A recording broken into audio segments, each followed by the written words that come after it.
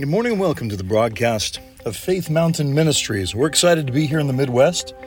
Right now we're in Minneapolis, and tonight we start meetings in Cambridge at Lakeside Church, and it starts a series of meetings throughout Minnesota and into South Dakota. And so if you're in the Midwest over the next 2 weeks, take a look at our schedule at billvanderbush.com, and you'll see where we're going to be. And if you're within a decent drive of us, why don't you come on out and be a part of these meetings. We're going to spend a lot of time this summer talking about this revelation of our union with God. That you're one with God in Christ by the power of the Holy Spirit, the covenant of Christ, and what the ministry of reconciliation from the cross has done for us. That it's restored our relationship with the Father. It's brought us to a place of unhindered, unbroken communion and access with God. It's established our identity as priests and kings in Christ, and has granted to us the promise of the Holy Spirit. You know, the grace of the Holy Spirit's presence in our life is really the thing that ultimately validates the fact that we are a temple of God, the temple of the Holy Spirit of God. Because of what Christ has done on the cross, our identity is forever linked in with the identity of Christ, intertwined with His divine nature. And so to see ourselves as God sees us, that's an eternal challenge for us, because we're so perspective driven when it comes to our humanity and our physical being. We think this is all there is, but you're so much more than just a human body, so much more than just a human being. You're an eternal spirit resting inside of a physical body. That may be really difficult to comprehend or imagine, but what it tells us is that nothing that happens to us in this physical body should have the power to disturb or upset our spirit to the point where we can't overcome with righteousness, peace, and joy every pain, hurt, loss, frustration, moment of suffering we've ever felt, moment of disappointment that we've ever experienced. Doesn't mean that we won't go through pain, doesn't mean that we won't go through difficulties in our lives, but we draw life from the Spirit, not regarding as the highest revelation of ourself what happens in this flesh. Okay, that's how actually we live holy unto God. So we're not trying to become holy within our flesh. We are made holy by the blood of Christ, by Jesus Himself on the cross, in our spirit. And now our life in this flesh ought to be lived as a reflection of the revelation of the restoration of reconciliation with God that's happened in the Spirit. And therefore, righteousness, peace, and joy becomes the hallmark of our existence. We don't even have to try. That's the thing. You just be who you truly are. All right, how's that for an introduction today? I know it seems like a tall order, but it's not a striving, it's a surrender. That's it. Just surrender to be who you are. All the sin you've ever committed in your life was done through striving. Or you perhaps surrendered to a false identity that God never gave you. And in that false identity, you did something, you worked something, you took an action, and that action is labeled as sin, and you find yourself in a place of brokenness and all. What happened there? You had to work yourself into sin. That's why the Bible says the wages of sin is death. You have to work for wages. But the gift of God is eternal life through Jesus Christ our Lord. You don't work for a gift. If you worked for a gift, it wouldn't be a gift. Just because the grace of God, the eternal life that comes through the salvation of Jesus is called a gift, ought to tell us something about how it's apprehended. It's apprehended simply by saying yes to it. And today, maybe this is a day where you say, Jesus, I receive that gift. Maybe you felt like a prodigal and you want to come home. Well, then you're probably going to identify with the story that I'm going to talk about today. And I can't tell you how many times over the years I've preached on the prodigal son, but this is going to be a little different. Now, let's start today by reading the story as it's written, and I'm going to go ahead and read out of Luke chapter 15, starting in verse 11. And by the way, this parable of the lost son comes after two other parables of the lost sheep and the lost coin. Jesus tells three parables in a row. The lost sheep gets lost because he just follows one tuft of grass to another. It's not like he's trying to leave. He just sort of goes. The lost coin just rolls away on its own. The lost son made a choice, made a decision.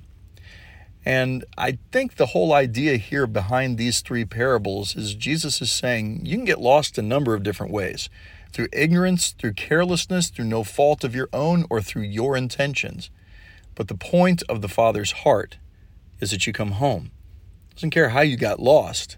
The point is that you come back to the favor of the Father's face, the love of the Father's house.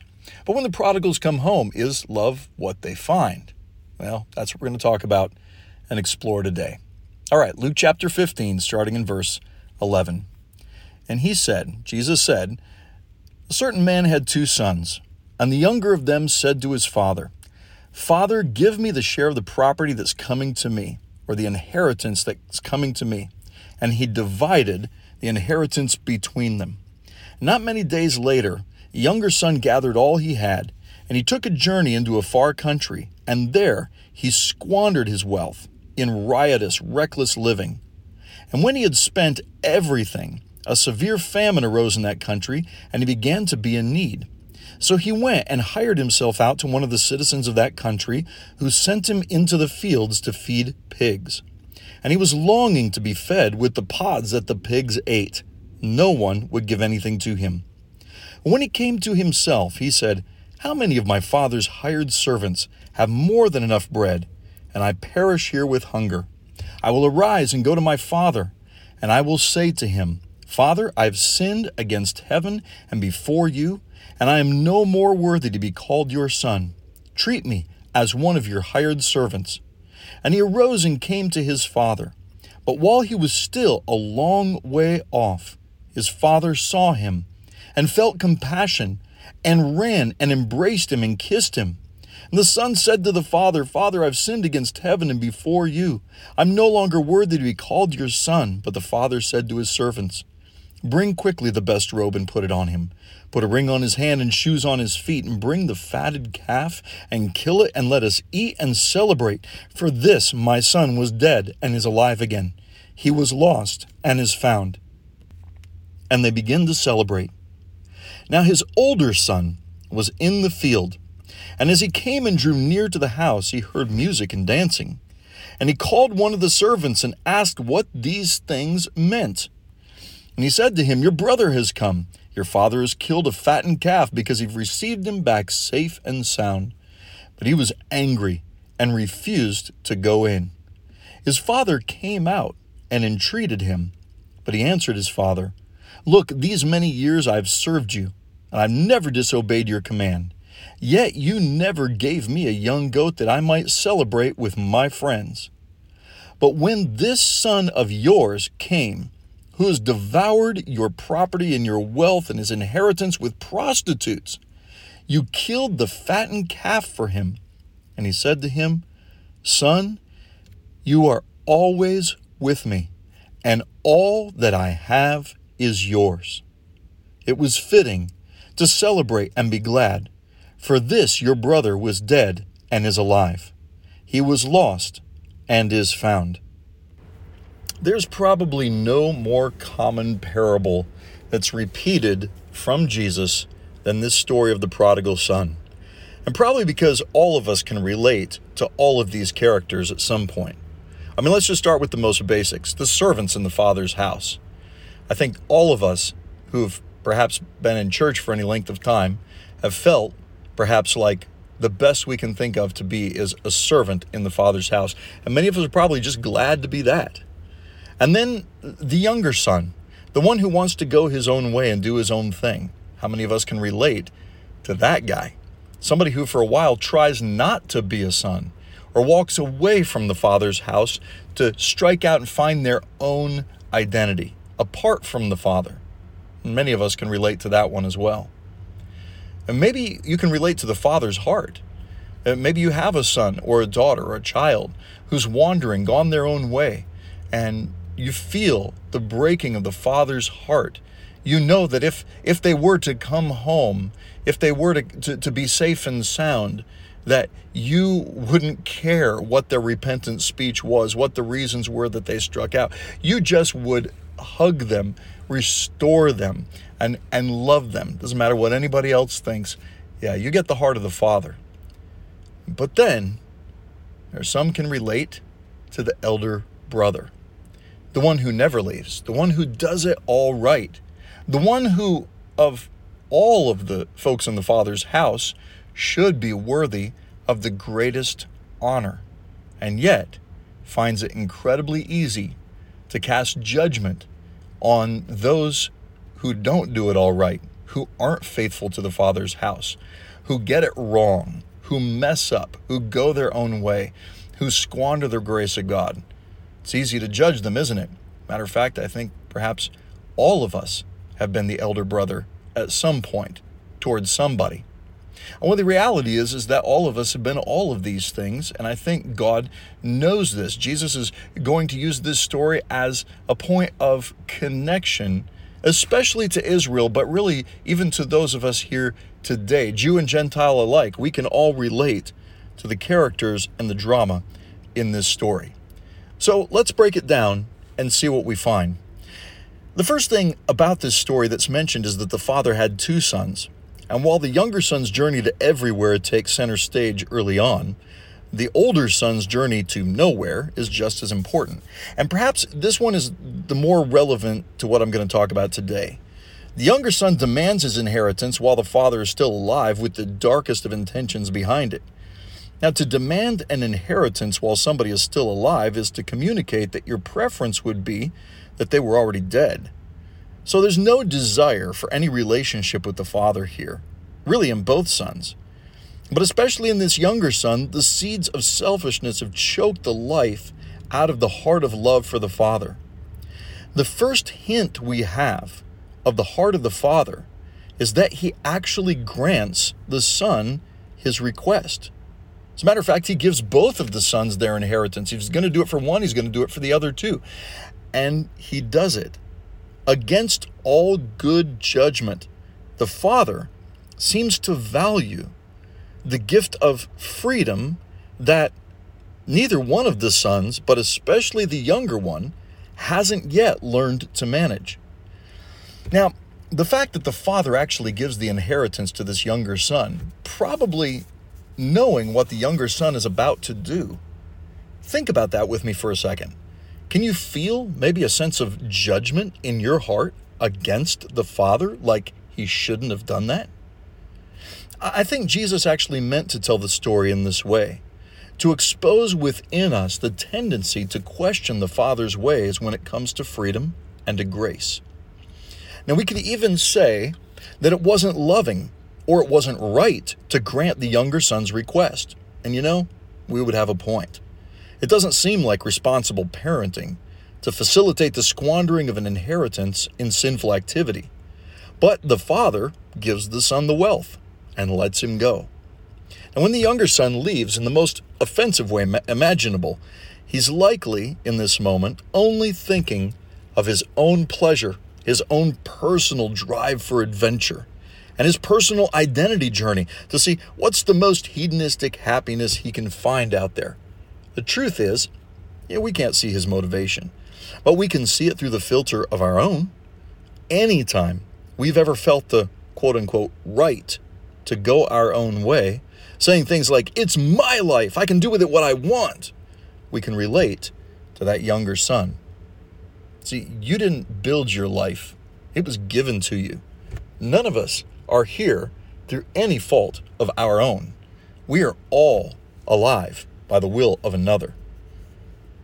Eventually, after a time of riotous living, as the Bible says, reckless and riotous, the younger son finds himself broke and alone. Whatever relationships he developed because of his wealth have left along with the money. He's tasted everything the world has to offer, and now he finds himself in a hog pen, eating what they eat. Imagine fighting over hog food with other hogs. Maybe you've been there, in a spiritual sense. At this point, the son has literally lost everything. He's been stripped down to nothing, including he's lost all sense of sonship. And as a last resort, he determines that the only way that he can go on is to go home. Have you ever been there? Feeling like the only way you can go on is to go home. And then thinking perhaps that God is disappointed with you, so disappointed that he doesn't even want to see you. And so maybe you felt it's just easier to stay away. And I'm telling you today, the heart of the Father is for you, not against you. Well, the younger son, he indeed does come home. And when he comes home, he has a warped sense of identity, seeing himself as nothing better than a servant in his own father's house. And this is what sin does. It doesn't change the Father's mind about you. It changes your mind about yourself. It warps your perspective of the goodness of God and your perspective of your own identity. So in this moment, the repentance of this young man's heart is born from hitting rock bottom with no place to go. Filled with a worthless sense of rejection, he practices a basic repentance speech, and he heads for home. The father watching for him, and catch that, the father's literally looking on the horizon. And how long did the father have to do this? I mean, the father, his eyes consistently watching for the horizon. What does that mean? That the father has hope. The father has faith. And the Bible tells us that we live by the faith of God. It's not just our faith in God, it's the faith of God. You can't have faith even in yourself. We draw it from God himself. And what does the reality of faith in our lives tell us? That God has an endless supply. And that faith that the Father has here is translated into standing on the porch of the house, watching the horizon because he knows his son one day will come home. And now the father watching for him runs alone to meet him. Now, there's so much revelation in that by itself. It's mined thoroughly in sermons for years, and I preached on it a ton. Things like this, that the father would have to hike up his robe to run, which the owner of a kibbutz, what the father's house would be called, would only do that if he was running for his life, running to defend somebody or running to harm somebody. Either way, just the fact that the father's running is an act of passion over dignity. The father initiates with grace before the son can even try to talk his father into letting him come home as a servant. Before he even says he's sorry for anything, the father has restored the authority and the identity of the son in the house. The father now directs the servants to dress him for the party, kill the fattened calf, and start the music and dancing. Now, consider these questions with me today. How easy would life have been for the prodigal after coming home? Who would make it hard for him to return? Not the father. It would be the siblings and the servants who would find it easy to judge him, appropriating on the son the proper amount of guilt and shame for what he had done. Well, the father has no interest in this at all. Restoration of the family is the point, and that reconciliation alone is worth rejoicing over from the father's perspective. The father seems to care nothing about the issues of the lost money or the things that the son did with it. At this point, Jesus now reveals why the second son is even part of the story in the first place. For the parable is not just about the father and the prodigal. The other son's reaction is the greater point, for the conversation between the father and the elder son is the climactic ending of the story. The tension in this short conversation between father and son, between grace and judgment, religion and love, head and heart, flesh and spirit, is enormous. The elder brother, he's never left. He hasn't been foolish. He's sacrificed and served faithfully. He knows it, and he's going to make sure that the father knows it too. Surely that's got to matter. The faithful son pulls the father aside to lecture him about all that he's done, how long he's done it, and how the father hasn't appreciated his service. He believes with all of his heart that his father should be offended and angry at the younger son, and he reminds him of why, recounting what the younger son did. And it makes you wonder how the elder son knew that the younger son was even out there doing all that stuff. Apparently, the elder brother was hearing some gossip, collecting information on the younger son, never going out to actually try to talk him out of it. The elder brother, he just stays at home, working in the field, probably comparing himself to his brother, feeling proud, arrogant. The elder brother, now that the son's home, doesn't feel like rejoicing over the other son. He doesn't feel like any of this rejoicing or celebrating the son is appropriate at all. He tells the father as much. And he implies that if the father's going to celebrate anybody, it should be the ones who are faithful in the house, like himself. The ones who work hard and do the right thing. These are the ones the elder brother claims should be celebrated. And logically, we know he's right. See, Jesus is crafting this story to create a reaction within the hearer, and maybe you even feel it now. At this point, Jesus gives the father a line in the story that should make every child of God stop in their tracks and repent. The father says to the older son, "All that is mine is yours." Now, what he reveals here is that the younger son isn't the only one who really didn't care about relationship with the father. I mean, if the elder brother had truly known the father, he would know this. So the faithful son hasn't taken time to be face to face with the father, to where he both knows his heart and what he has access to. Did the elder brother ever sit down with the father and ask questions? Did he ever stop to think about, in the midst of all of this labor, we should throw a party, play some music, dance the night away, and just celebrate the father and the father's house? Did he ever join the father on the porch watching the horizon for his little brother? Or did he just continue working and in his labor build a heart of resentment, not just against the son, but against the father? Did he see the love in the father's eyes as he watched for the younger son and think that maybe the way to earn the father's affection or love is just to work harder? The son could have learned a lot if he would have just gone and stood with the father and loved his little brother along with the father. The upcoming welcome would have been a family reunion. The elder brother should have been with the father, running to welcome his brother home. But he let the father run alone. Are we still letting the father run alone to welcome the prodigals? The elder brother doesn't reflect the father's heart at all. His mindset and his attitude is as independent of the father as the younger son, who at least had the passion and courage to strike out, taste freedom, and do something new. The younger son wasn't so deluded as to think he was impressing his father at all. He didn't care. He'd given up on that a long time ago. The elder brother is still working to impress his dad, believing that faithful loyalty is all that is necessary to turn the father's heart toward him, not realizing that the father was already fully his. The elder brother is madly upset that what he has worked so hard for is being given away for free to someone who doesn't deserve it. So then, what is the father actually celebrating here? The father is celebrating the slightest hint of an indication that one of his sons has turned their heart toward the father, toward home. It's like a resurrection from the dead in the father's eyes. And when we see the father run alone, it tells us a few things. The younger son is accepted into the house, but only by the father.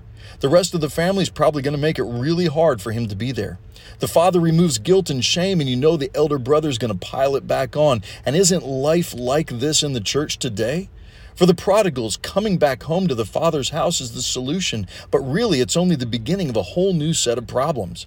The faithful family members will likely make it really hard for him to be there after the party's over. He's going to have a challenge every time he lets somebody down, because the ammunition of accusation they have against him is huge.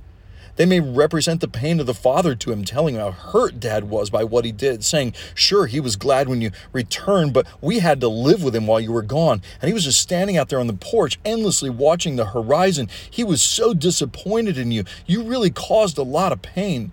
It would make the younger son question every act of grace from the father, wondering if perhaps the father was actually inwardly angry.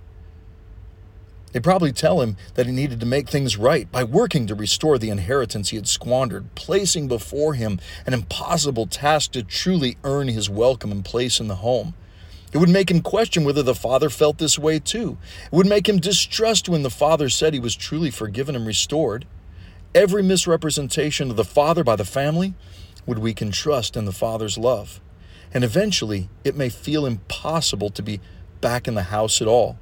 If he finally gave up and went back out into the world wandering again, it would only give the family cause to say, we knew it, we saw it coming, rather than realizing that they actually enabled it, caused it.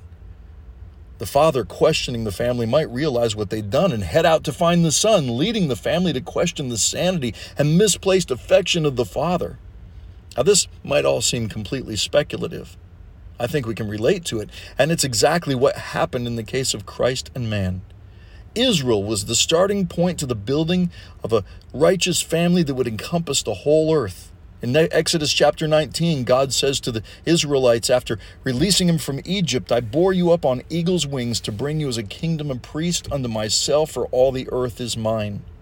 The Jews took on the identity as exclusively chosen, but to the exclusion of all others. And this mindset becomes so ingrained within them that even the Apostle Peter isn't purged of it until Acts chapter 10. The elder brother syndrome continues in the church today as we misrepresent the heart of the Father so routinely until the house and the family is divided thousands of times over. In John 17:4-6, Jesus says, Father, I finished the work you gave me to do by glorifying your name, by representing your name. In John 20, he says, as the Father sent me, I send you. And this is our mandate. To represent the Father's heart is the mission and ministry of reconciliation. This doesn't make people feel inadequate, unworthy, and doesn't use guilt and shame to control people's behavior. If anything, we have the task of convincing them that they're loved and that they're accepted by the Father and that His grace is real. Encouraging them to go to the Father for anything, approaching Him with confidence in His goodness and in His grace. We don't take the place of the Father. We facilitate relationship with the Father. If we're doing anything, it's because it's what the Father wants. If we're saying anything, it's the same thing the Father is or would say. We're not His enforcers, and He needs no one to defend Him.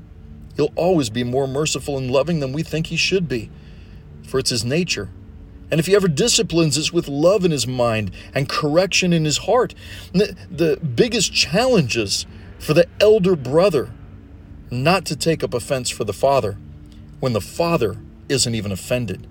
The call to us is to lay down offense and to love when He loves the way He loves, even when it seems irresponsible and unwise.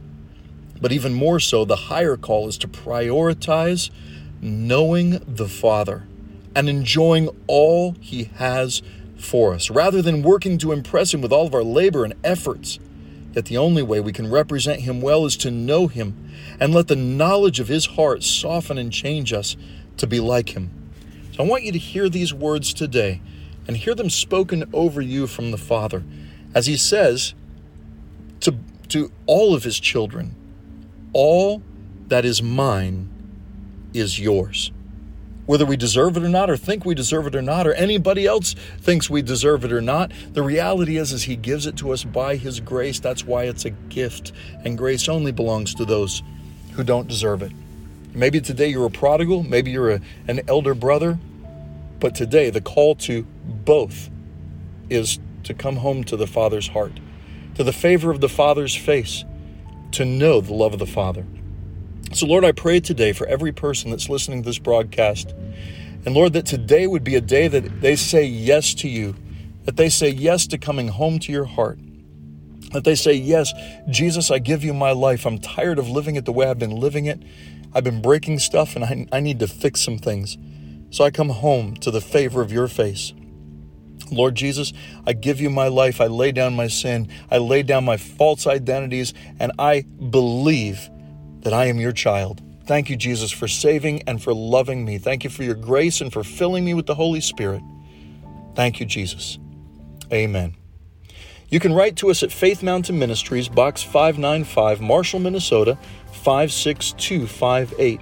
Jump online at BillVanderbush.com, go to the schedule page, find out where we're going to be, and if we're going to be near you, come out and see us in person. You'll be glad you did. We're so glad for every person that takes the time to listen to this broadcast and to support us and pray for us. If you would like to support this broadcast and you believe in what we're doing, go to BillVanderbush.com and click on the Give link at the bottom of the homepage, and it'll take you where you need to go. This is Bill Vanderbush from all of us here at Faith Mountain Ministries. Until next time, may the grace and peace of our Lord Jesus Christ be with you all.